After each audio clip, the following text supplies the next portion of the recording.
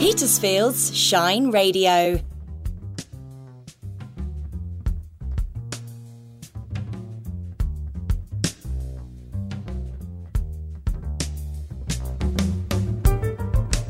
You are listening to Talking Books with Susie Wilde and Tim O'Kelly.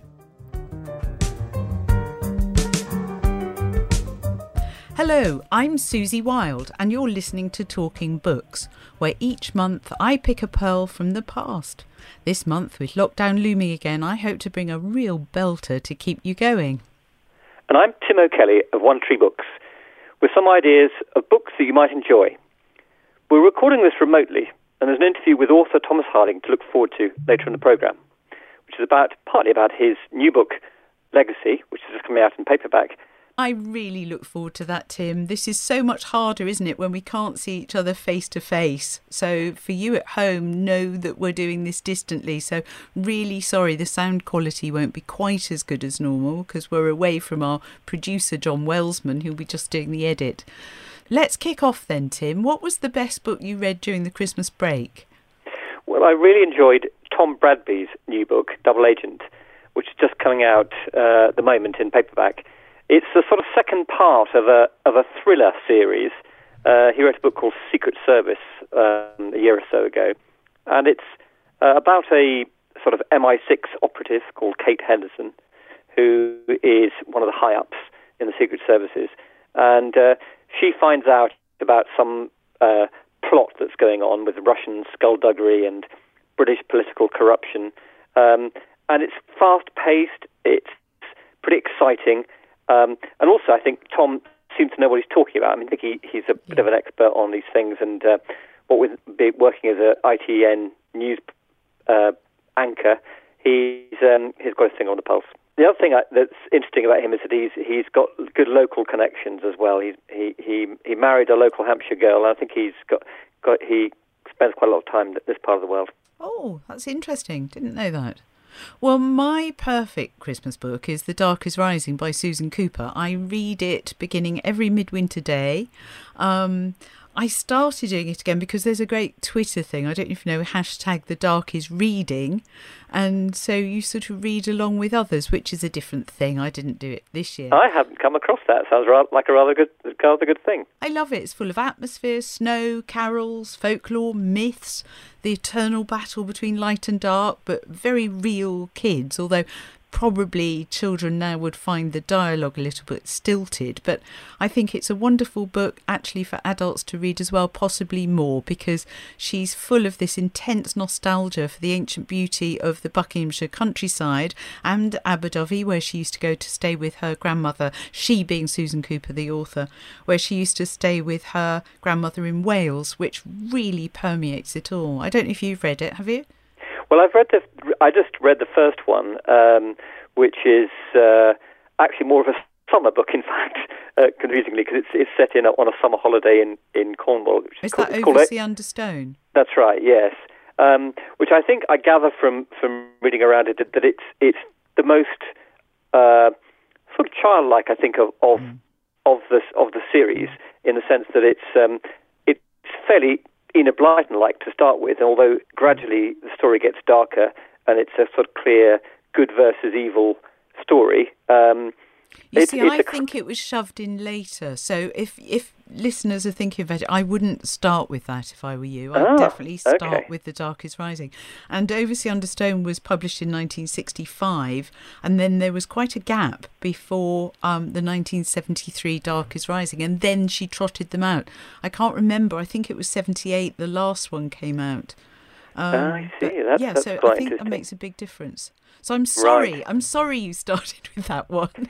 But it is the first chronologically in the series, so it is. But in that sense, it's a good place to start. I know it is, but I do want, if you're listening, I do want you to avoid it because I think it's been shoved in as a sequence, and I don't think it really is. It's very classically sort of Arthurian and Grail, and although that's picked up later, it's I think it was an afterthought. That's my personal thing. The whole atmosphere is utterly different as soon as you kick off with The Dark is Rising.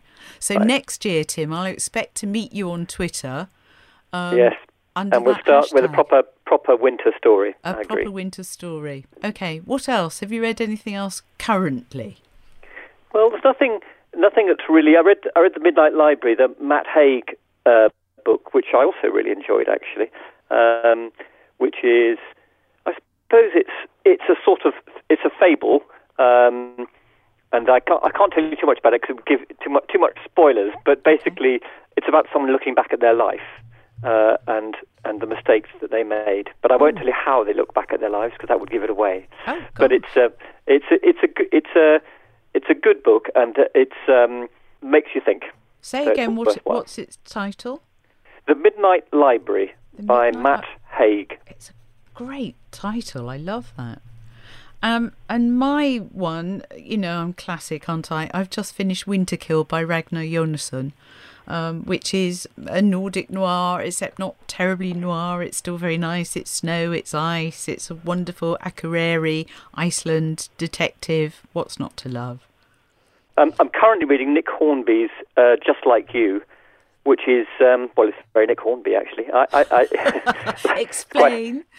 quite like his other stuff, but is entertaining and quite light and very contemporary, and it's pretty good. I'm halfway through. What more can I say? Brilliant.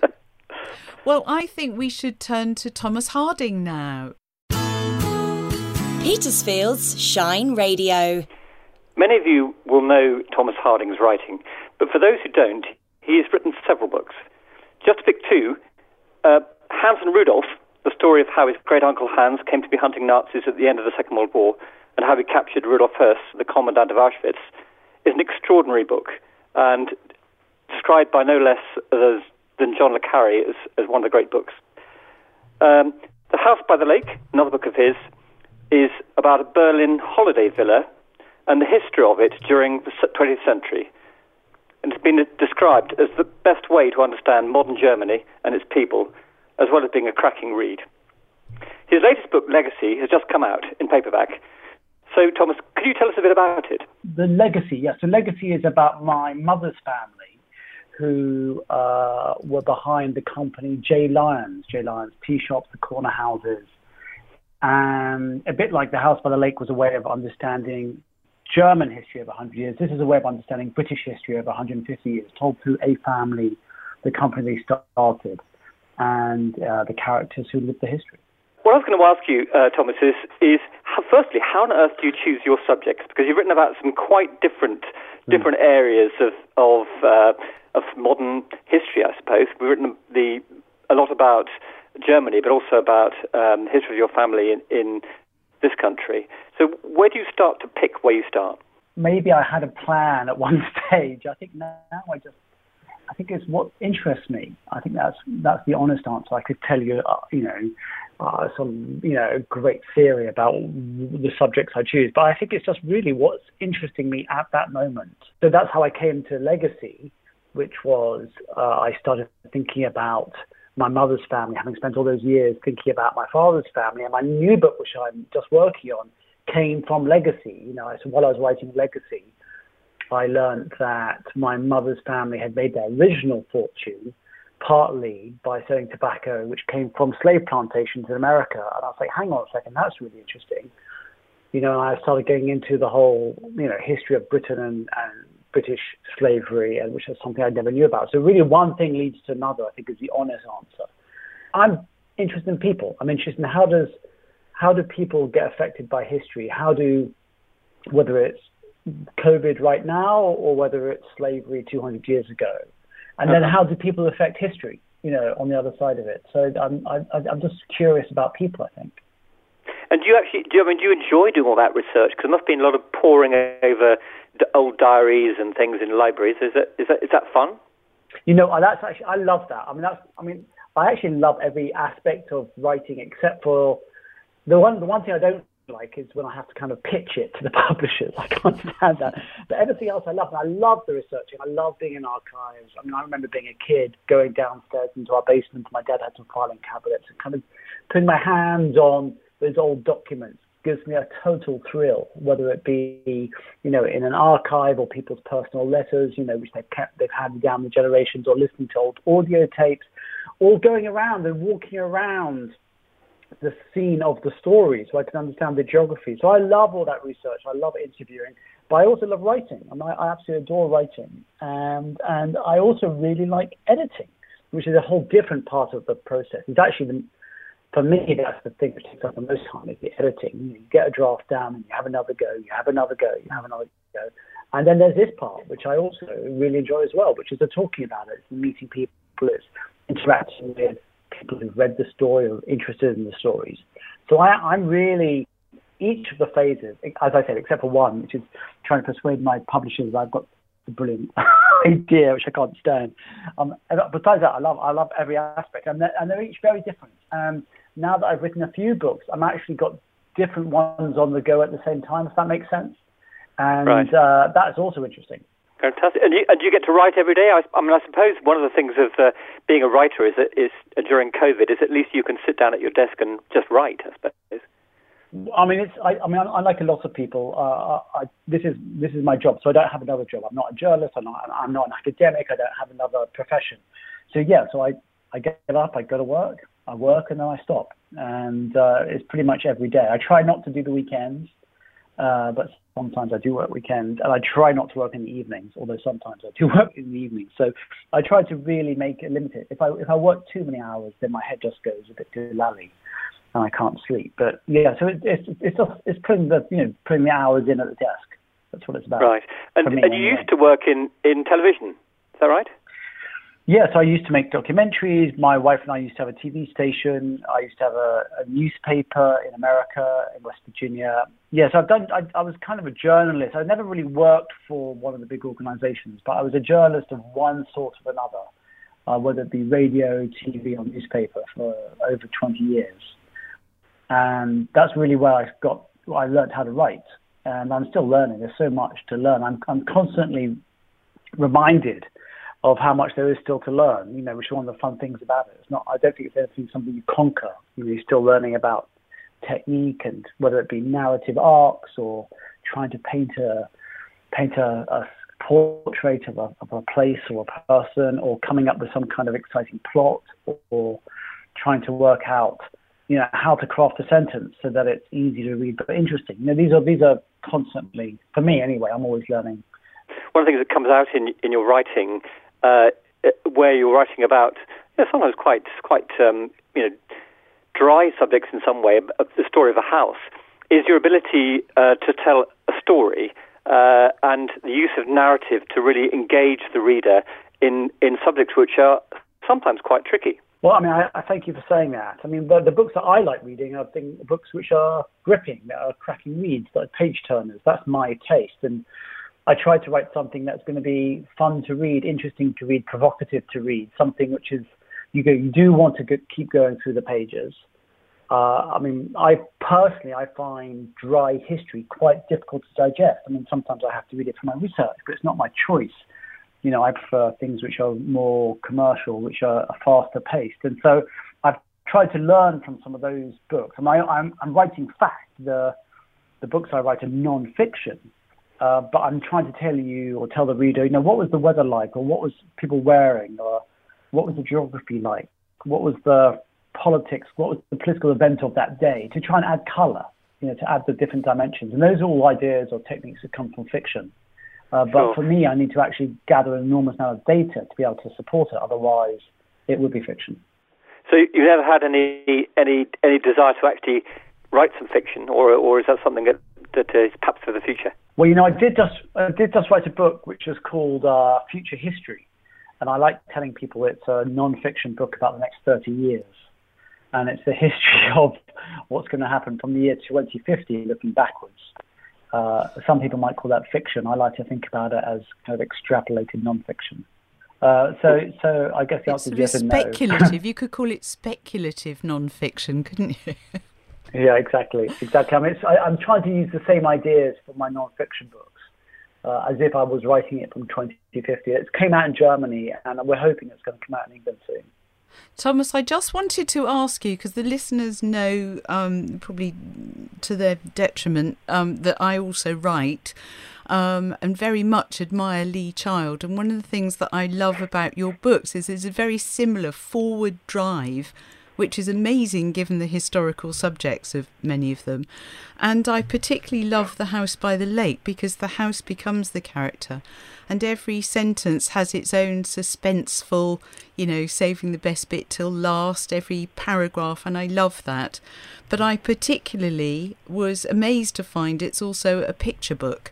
And I bought that, and it totally brings home the fact that the house is the star, almost, and actually has its own movement of sadness and so on. So why did you decide to do a picture book, and was that more difficult or easier?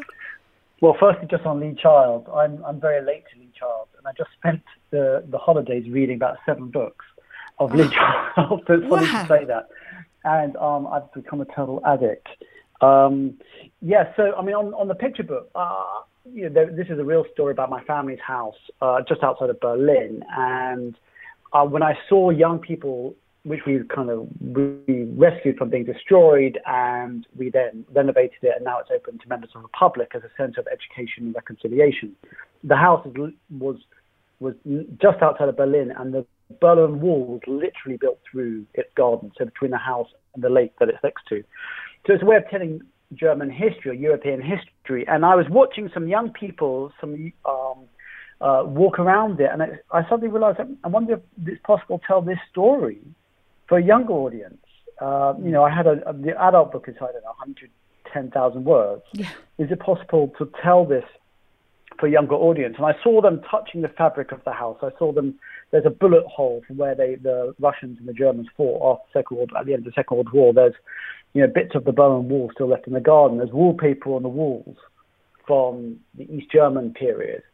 And I was thinking, I wonder if there's a way to make it physically resonant for them. And so I spoke to a friend of mine who writes picture books, and I said I'd love to do it, but I don't know how to do it, and I felt intimidated. And I love picture books. I've always loved picture books. I've read them to my kids. I for a short while I worked in a children's bookshop, and she said, you just have to do it, just have a go. And so I had a go, and it was very interesting because rather than being fact-based, which is how I start my adult books, this is more emotional-based.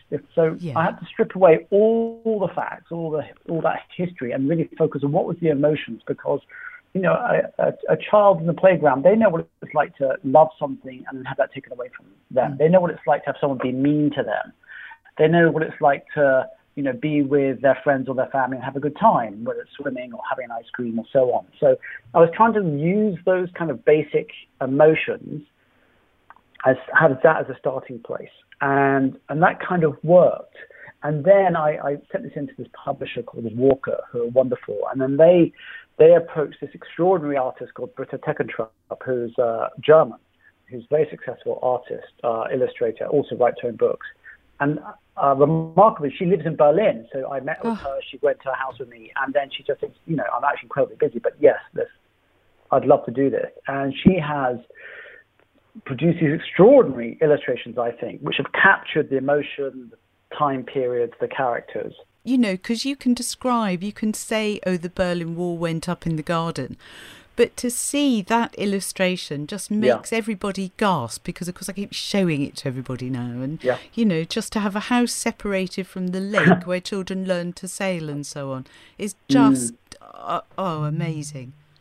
I'm so glad you said that, because I loved it, and I showed it to members of my family, and they totally loved it as well. I really think that, she's a genius, and, her books are extraordinarily successful, so I feel very lucky to have worked with her. But also from a relationship point of view, there's something very special about me being a German Jewish refugee in England, she being a German citizen and working together on this. And I think that brought a whole different element and kind of mirrored the reconciliation and truth and reconciliation part of the story. No, it's absolutely fascinating. I think it's a particularly beautiful book, and children's picture books are kind of underrated part of the publishing industry, but when they're done like this, it's fantastic. One of the things we'd like to ask you, Thomas, is what book you would take to a desert island if you had only one book that you could take, what would you take? Well, I'm going to be quite cheeky. I'm going to say that I would, if I'm by myself, I'm by myself on this desert island. Of course. You are by yourself. Well, it's very sad. I don't want to be by myself on this desert island. I love being by myself. I think after about 3 hours, I'd be really missing people. So I think I'd probably have, and this is going to be a cheeky answer, I'd probably have my wife's book. She's just published a book which is about her life, and it would bring me closer to her and remind me of how wonderful she is and what a great storyteller she is and how funny she is. It's called Dancing with the Octopus. It just came out. And it's besides it being just a genius book, it sounds like a total act of self-promotion, but it really is an extraordinary book. But more than that, I'd be close with Deborah. That's wonderful. And actually, listeners, Thomas, you needn't feel embarrassed because listeners will know that we have praised the book because our last guest was Kate Moss, who I think interviewed Deborah recently, didn't she? She did. Yeah. Yeah, she did. So Kate's been a big fan of the book. She's been a big fan of the book, exactly. Yeah. But it'd be a way of being close with Deb. So that sounds a bit. That would be my book. Well, that's wonderful. Thank you very much for spending the time to talk to us, Thomas, and best of luck with the new book. Thank you so much. Thanks, you, Thomas. Bye-bye. Bye. Petersfield's Shine Radio. So January is normally a pretty quiet month for new books, and especially so with this month with lockdown. So I picked a few books that are coming out. The first one I was going to talk about was City of Tears by Kate Moss. And obviously last time we had a really good chat with Kate, and so I don't need to say much more about this book other than that it's set in 1572 in a France that's riven by years of religious wars, and it's the second in the Burning Chambers series. So you need to read that one first. We seem to be doing a lot of second books at the moment. Yes. She's always good value, and if you enjoy historical fiction, I'm sure you'll enjoy this. The second book is a book by Richard Flanagan, which I haven't read yet. He did The Narrow Road to the Deep North, which won the Booker Prize, must be about 5 years ago now. Yeah. And I think he is a good writer, so I'll be intrigued to read this. But it looks like it's quite tricky Booker-type experimental fiction, so it might take a little bit of work. The third one is The Marlowe Murder Club by Robert Thorogood. Now, he's the guy that created the BBC series Death in Paradise. Oh, so this is the opposite end of the spectrum. Possibly. Absolutely, as far as you can get from literary fiction to... now, it reminds me a little bit of the Richard Osman book, in that it's got murder in the title, but Murder Club in the title, but it's same kind of sort of home counties feel about it. Judith Potts is our main protagonist. She's a 77-year-old, someone who sets crosswords for the Times, cerebral lady of advanced years. One evening, she's out swimming in the Thames at Marlow, so that's the sort of person she is. She witnesses a murder. So when the police don't show much impetus to catch the murderer, she enlists the help of a couple of friends to try to solve the case. So it sounds quite an intriguing concept for a murder story, so I'm looking forward to reading that. Well, I wonder if he had it ready. I wonder if there's now a sort of great trawl going on. Has anyone written anything about elderly people solving murders? Because I know. That's the classic thing, isn't it? They always say we want something new, but actually we want exactly the same because it's... Well, I mean, it's Agatha Christie's character, Miss Marple, has been doing it for decades.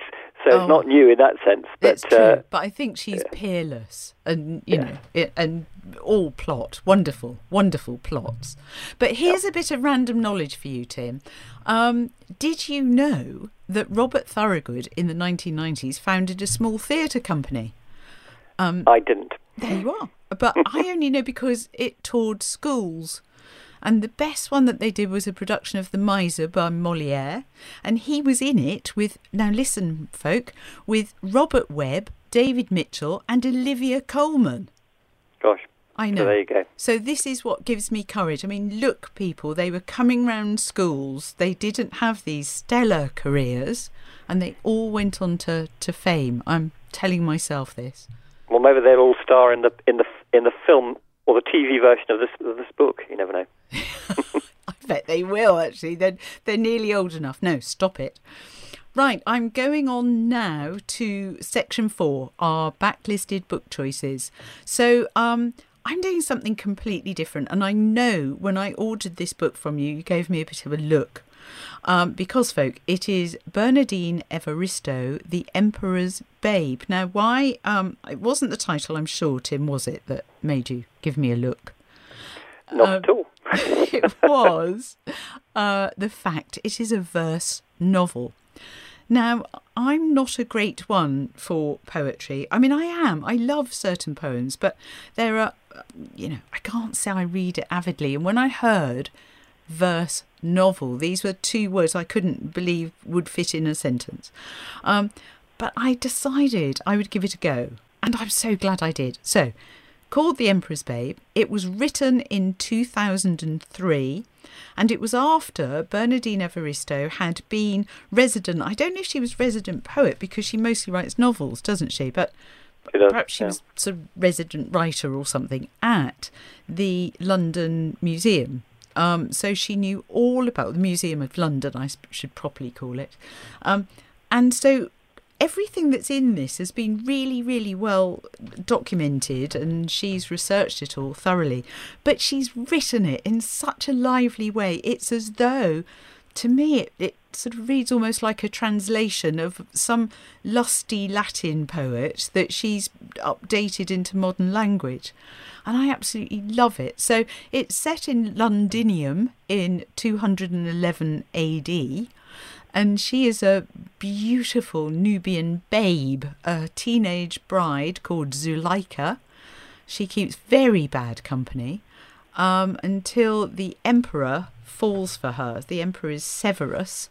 And this sounds, I know I'm making it sound as if it's all a bit right on, but it isn't. It's laugh out loud funny in places. It's quite rude in places as well, but also intensely moving. You really care about her and how she goes through the book. But it's called glistening, daring, exhilarating, and it is all those things. So I'm going to read one that's, just only very, very slightly risque. Well, there we are. It's an adult book. We're all adults. So it's halfway through. Zuleika goes to the theatre. The emperor was in town, and some politicos were staging a show to suck up to him. Valeria and Amelia adorned me beautifully, and I wore my favourite wig, which I'd bought off an Arabian girl who was waiting tables at a takeaway cafe in Bond Court. It ran black and thick to her buttocks. Amelia cut it off there and then, and took it straight to my wig maker in Threadneedle Street. Now it's piled up in intricate plaits and twists, with ivory combs and jangling hairpins, guaranteed to make ears prick up upon my arrival anywhere. Felix left 3 weeks ago. Dad sent me a theatre ticket. He makes more of an effort now Catullus is away at boarding school. And I was carried through the riotous streets to the Guildhall Theatre. Riff-raff were fighting each other to get into the stalls. The police were forming barricades. People have been known to murder over seats. My entourage followed with cushions, chicken drumsticks, apples, bread, sauces, and an urnful of yellow wine. The play began, a commedia featuring the fool Pappus and the greedy clown Maddicus. It was cheap entertainment for the masses. It was tiresomely predictable. The audience predictably boisterous, shouting, laughing and cussing all around me. I wasn't in the mood. My mind wandered inside itself where it was happiest. Was this the highlight of my day, my week, my month? Was this my life? Then, strangely, I felt heat on my right cheek, as if a flaming torch were being held too close. The emperor was seated on a throne some distance to my right, surrounded by the excited hullabaloo of the male hoi polloi, and I knew, without looking, that his desert eyes were roaming over my voluptuous corpus, my breasts, had become a sensitive second pair of eyes. I glanced slyly over.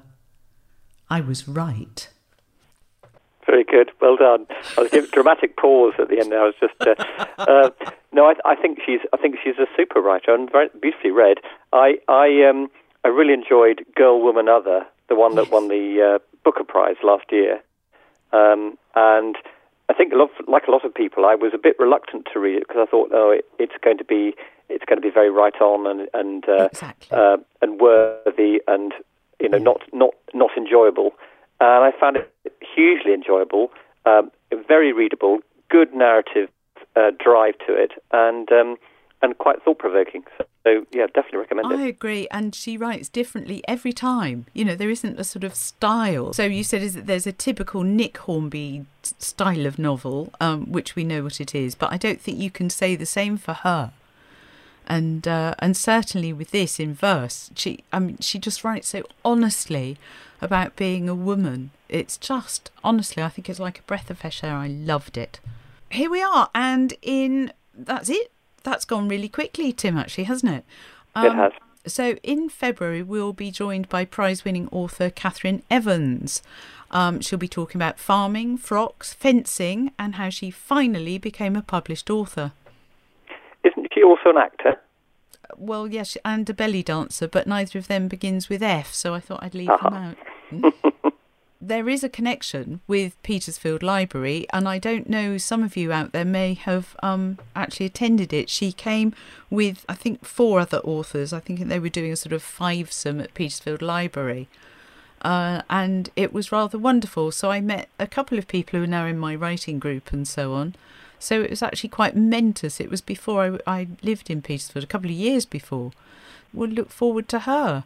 Fantastic. And that's great. So, Tim, thank you very much. It's been a bit of a trial on this, but I hope you've enjoyed listening at home, and we will, well, fingers crossed that we actually get to meet in person before too long. Thank you very much, Susie. Thank you, Tim. Bye-bye. You've been listening to Talking Books with Susie Wilde and Tim O'Kelly, produced by John Wellsman.